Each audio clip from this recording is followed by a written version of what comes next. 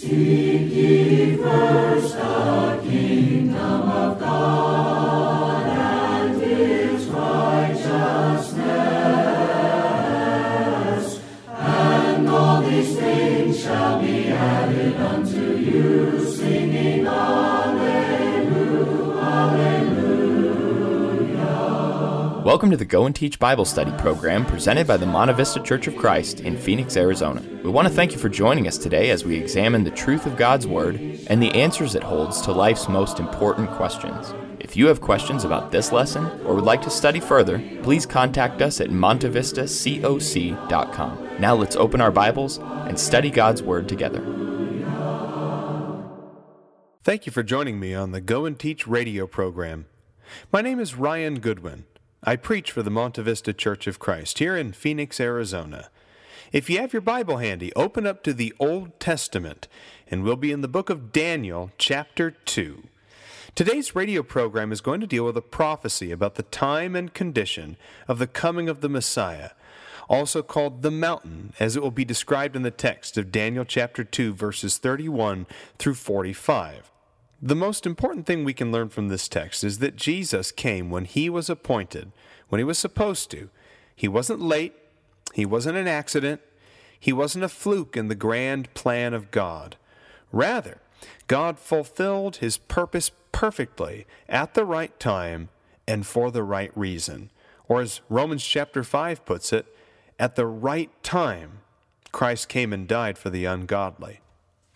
So Daniel chapter 2 gives us the historical framework for when the Messiah was going to come. It provides legitimacy to Jesus Christ and His claims. It authenticates the fact that Jesus came exactly when He was predicted and under the circumstances that were predicted. Now, for the sake of argument, if you're a Bible skeptic, just play along for a second. Let's say we sit down together over coffee, and I tell you the basic structure of the next 500 years of human history. I'll tell you the great kingdoms or nations or empires that will arise. I'll tell you a little bit about the nature of those kingdoms, what they're like, what their leadership is like, what their strengths and their weaknesses are.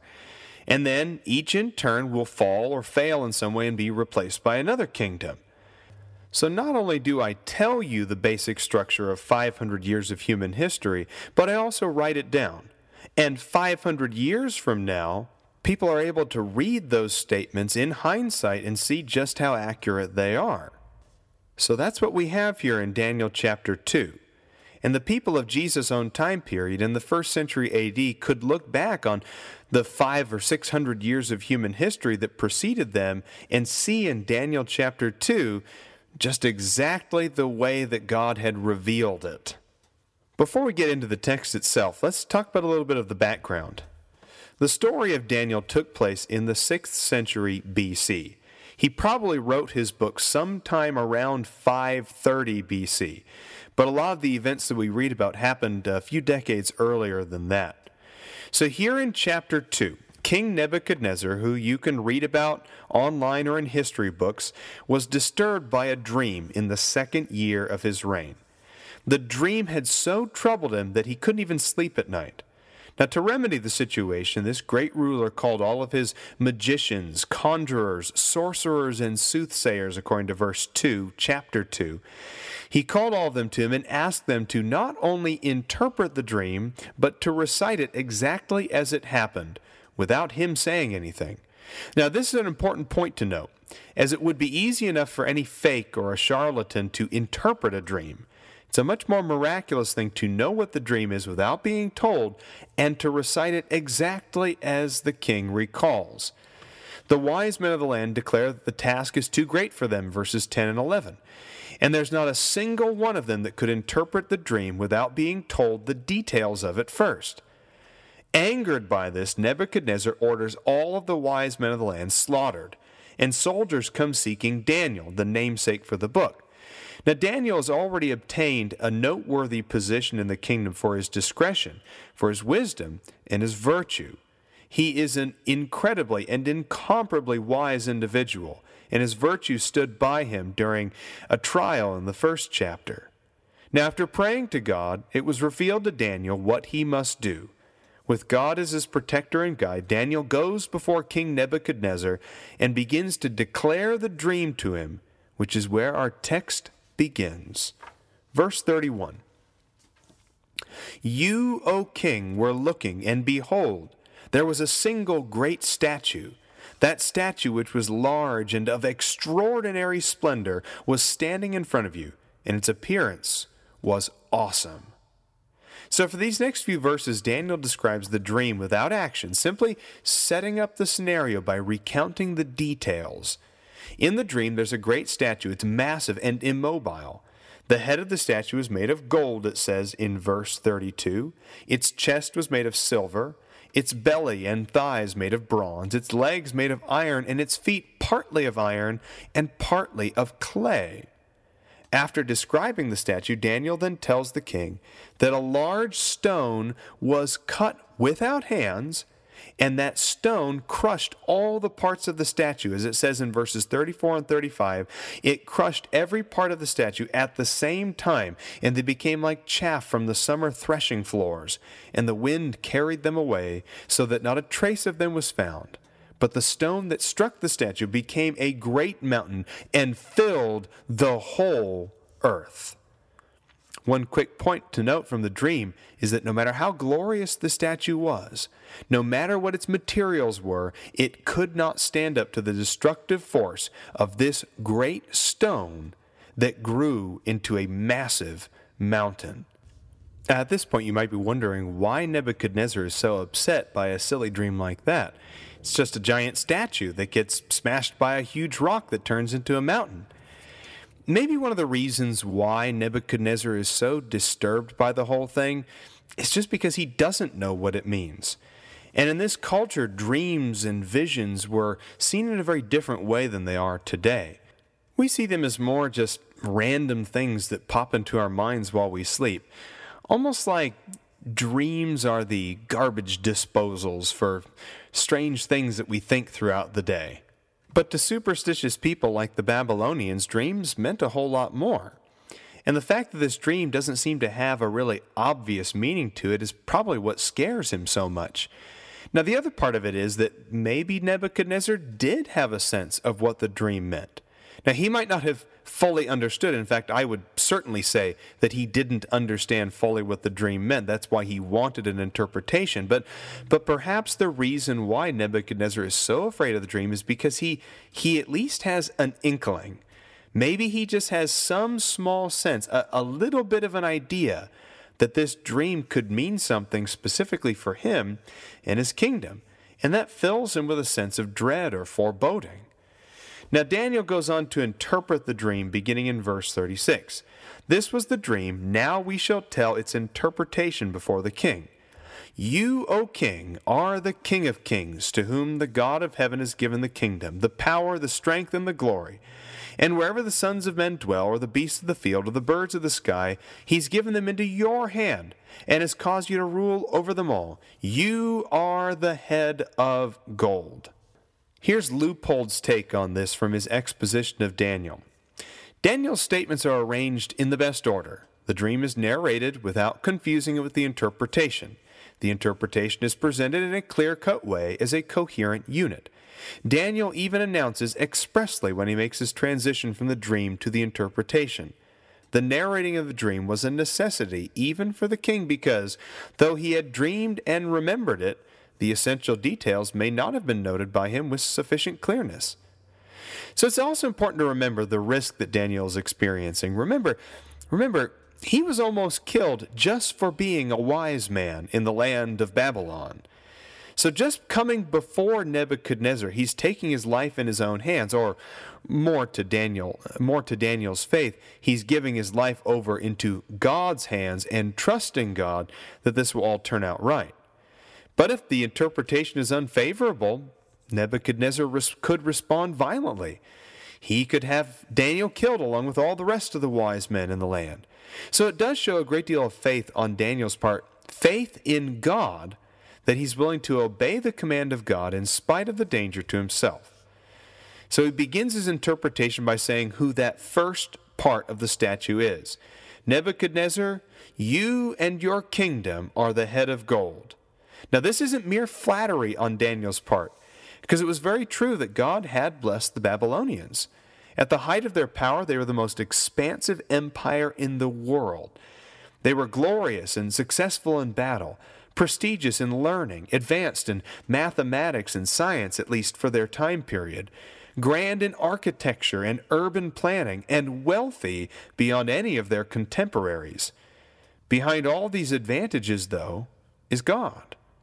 The Almighty exalts who He wants to exalt, and humbles whoever He wishes to humble. That's Jeremiah chapter 18. He gives strength even to the pagan nations, and blesses both the evil and the good for His purposes, and that His will would be done.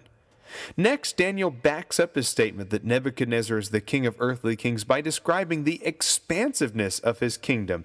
In verse 38, wherever the sons of men dwell, or the beasts of the field, or the birds of the sky, He's given them into your hands. You rule over them all. He concludes quite clearly that Nebuchadnezzar is the head of gold on this statue from his dream.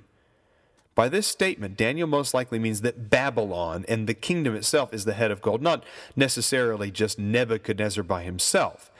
Nebuchadnezzar being the king is the most obvious face on that head, but it's Babylon, the empire, that is supposed to be represented in that head of gold. Moving on to verse 39 of Daniel chapter 2, and after you there will arise another kingdom. I like that there's an acknowledgement here that kingdoms and empires and nations, they don't last forever. Even the greatest of them, even the gilded empires from ages past, have gone the way of every extinct animal. Babylon wouldn't last forever, no matter how great it was at the time, no matter how successful, no matter how powerful it was. Someday, another kingdom will arise after you. Now, it will be inferior to you, Daniel says. Then a third kingdom, another one, of bronze, which will rule over all the earth. Then a fourth kingdom, as strong as iron, inasmuch as iron crushes and shatters all things. So like iron that breaks in pieces, it will crush and break all these in pieces. And in that you saw the feet and the toes, verse 41, partly of clay and partly of iron, it will be a divided kingdom. But it will have in it the toughness of iron, inasmuch as you saw the iron mixed with common clay. And as the toes of the feet were partly of iron and partly of pottery, so some of the kingdom will be strong, and some of it will be brittle. Now we'll stop here in verse 43. And in that day you saw the iron mixed with common clay. They will combine with one another in the seed of men, but they will not adhere to one another, even as the iron does not combine with pottery. So let's take a few moments now to explain each of these kingdoms in their order. The kingdom of silver, which was inferior to the Babylonians, is the Medo-Persian Empire, which, though it was not inferior to Babylon in geographic size, it was inferior in administrative organization and national cohesion. There was almost no kingdom in the history of mankind which was so unified in its purpose as Babylon. So excluding geographical size, it was superior to all of the kingdoms in every other way. The Persians, who were even less organized and successful than their Median cousins, had more memorable victories against the small Greek and Macedonian countries. While the Persians successfully invaded and conquered vast areas of land, they were unable to hold their winnings for a significant number of generations. It was an inferior kingdom. It's interesting to note how the prophecy describes the Medo-Persian Empire as being like a chest and arms. Like this kingdom of two distinctive people, the Medes and the Persians, the arms and the chest never become one single unit. Or as Leupold puts it, the two parts of the empire, which were primarily Media and Persia, are represented as being joined together as the arms and the breast are in the human body, yet the two elements never fused so thoroughly as to become one undivided whole. Now next he says a third kingdom, which will rule over all the earth. That's most likely the Greco-Macedonian Empire, or the empire under Alexander the Great. After successfully fighting off several Persian invasions, the young Macedonian king Alexander led his army across the Middle East and Western Asia, all the way to modern-day India. He secured strongholds and political allies all along the way. He tried to Grecianize the peoples he left behind. In the sense that he conquered all of the known world, it could be said that his empire ruled the world, not the entire planet, but what was then considered the known world, what they knew of the world, the furthest reaches of their maps. Greece was there. There was no army large enough, no kingdom organized enough to defeat Alexander. Had he lived longer, it's likely that his madness would have led him as far as modern-day China or into Europe had he so desired. Moving on into verse 40 and onward, there's a fourth kingdom that's described. It is a kingdom of iron. There's no doubt that this kingdom is the Roman Empire. Feared by all, victorious over every army, successful in politics and warfare, the Romans built a kingdom that outlasted, in terms of time, all of its predecessors. Now, this prophecy came true quite literally in the sense that the Romans defeated every previous empire one by one, beginning with their Greek neighbors and ending with the capture of Babylon itself. Verse 41 goes on to say, "And in that you saw the feet and toes, partly of potter's clay and partly of iron, it will be a divided kingdom. There will have a toughness of iron, inasmuch as you saw the iron mixed with the common clay." Without a doubt, the very things that made the Roman Empire so successful also eventually led to its downfall. Because the Romans were so adept at conquering their enemies, they often had trouble blending their laws and customs with those already in existence in a particular land. They tried to Romanize the world, but found the vast differences in each of their provinces led only to inner strife. Roman officials found it impossible to merge Syria and Egypt into one province, for example, and they had to deal with constant rebellion in Palestine. Being too far from the Roman political center, the far eastern provinces suffered from administrative corruption and often cruelty. In the end, the Roman Empire collapsed over a period of several hundred years until it divided into a Western and Eastern empire with different capitals. The Western Romans were soon conquered by Northern European invaders, and it came about just as the prophecy spoke. And as the toes of the feet were partly of iron and partly of clay, so some of the kingdom will be strong, and part of it will be brittle. Furthermore, the failed attempts at Romanizing only resulted in the assimilated nations eventually rejecting Roman law, as you could see in verse 43. They'll not adhere to one another. Clay and iron don't stick together. They don't adhere. So all of these disparate and distinct peoples in the Roman Empire could never have one cohesive Roman identity or Roman culture. Okay, we've spent a long time talking about ancient civilizations and strange dreams from the book of Daniel. You're probably wondering, what's the point? What is the purpose of this vision? And why should a Christian care about what happened in Daniel chapter 2? Well, the text says here in verses 44 and 45, "And in the days of those kings, the God of heaven will set up a kingdom which will never be destroyed, and that kingdom will not be left for another people. It will crush and put an end to all these kingdoms, but it will itself endure forever. Inasmuch as you saw that a stone was cut out of the mountain without hands, and that it crushed the iron, the bronze, the clay, the silver, and the gold, the great God has made known to the king what will take place in the future. So the dream is true, and its interpretation is trustworthy." In the days of that fourth empire, God would set up a kingdom which would be impossible to destroy. That kingdom, of course, is Christ's kingdom.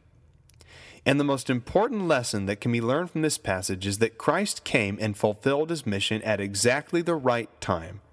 Hundreds of years before the fact, God predicted through the dream of Nebuchadnezzar that he would establish his kingdom in the days of the Roman Empire. Not before, not after, but during. That kingdom will not be left to another people, he says. Having proven the fact and proven the point that no earthly kingdom is eternal, God now promises that his kingdom would never be conquered and it would never be given to another nation. While Babylon would be inherited by the Persians and the Medes, and Persia would be conquered by the Macedonians, and the Macedonians would in turn be assimilated by the Romans, Christ's kingdom would last for all the rest of mankind's history. We need to make the point here that this text teaches us that no new church is going to be established after the one in the first century. Therefore, no new religious movement can claim that it's God's kingdom because it does not fit the time requirement of Daniel chapter 2. If your church wasn't started during the time of the Roman Empire, you're not part of Christ's church. If your church is not the one that was predicted in Daniel chapter 2, and the church that was given in Acts chapter 2 on the day of Pentecost, you are not in Christ's church. It will crush and put an end to all these kingdoms, but it will itself endure forever, the text says. This verse isn't saying that Christians will be given the task of conquering the physical world. Rather, God means that in Christ, all ethnic, political, and physical boundaries shall be meaningless. In that sense, the people of God are not limited by political borders, and no government of this world can destroy the power of God. When people become Christians, they cast aside their differences and they hold hands in fellowship. Romans and Greeks together, Jews in the first century and their Gentile neighbors, people today from every walk of life and every race and every background, we're all one in Christ Jesus. The book of Galatians puts it very eloquently. In Galatians chapter 3 it says here, beginning in verse 26, "For you are all sons of God through faith in Christ Jesus. For all of you who were baptized into Christ have clothed yourselves with Christ. There is neither Jew nor Greek, there is neither slave nor free man. There is neither male nor female, for you are all one in Christ Jesus. And if you belong to Christ, then you're Abraham's offspring, heirs according to the promise."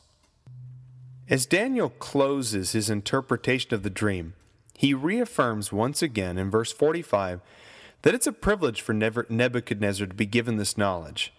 Not everybody gets to see visions of the future, and especially have them interpreted to perfection by a man inspired by God. We need to remember the dream is true and its interpretation trustworthy. I wonder how long Daniel held his breath, by the way, here to find out what Nebuchadnezzar's response was going to be. The most powerful man in the world was just told that even his great kingdom, a kingdom of gold and splendor, was eventually going to be surpassed and defeated by somebody else. And in response, this is what Nebuchadnezzar said. Verse 47, after falling on his face and paying homage to Daniel, he says, "Surely your God is a God of gods and a Lord of kings and a revealer of mysteries, since you have been able to reveal this mystery." And after giving Daniel presents and gifts and fragrant incense, he promotes him, and he makes him the ruler of the whole province of Babylon and chief prefect over all the wise men of Babylon. And Daniel essentially becomes one of the most powerful men in the Babylonian Empire under Nebuchadnezzar. Now that was probably a best-case scenario result for Daniel, but we have to remember something here. Daniel spoke so boldly, not because he actually believed that Nebuchadnezzar was going to receive the message well, not because he actually believed that he was going to be enriched by speaking the truth. No, Daniel was bold because he trusted in God. Daniel was bold because he knew that if God gave him information, if God gave him power, if God gave him interpretation, then it was truth. And he needed to speak truth no matter what the consequences were. And if Nebuchadnezzar had had Daniel killed in a rage, well, then Daniel would have accepted that too. And Daniel's reward in heaven is great. Our reward in heaven is great also if we listen to the message of the gospel. In short, Mark 16 verse 16 says, "He who believes and is baptized shall be saved." And you can become part of the eternal kingdom of Jesus Christ if you believe in his name and are baptized. You can be part of the kingdom predicted in Daniel chapter 2, a kingdom that will never be torn down, never destroyed.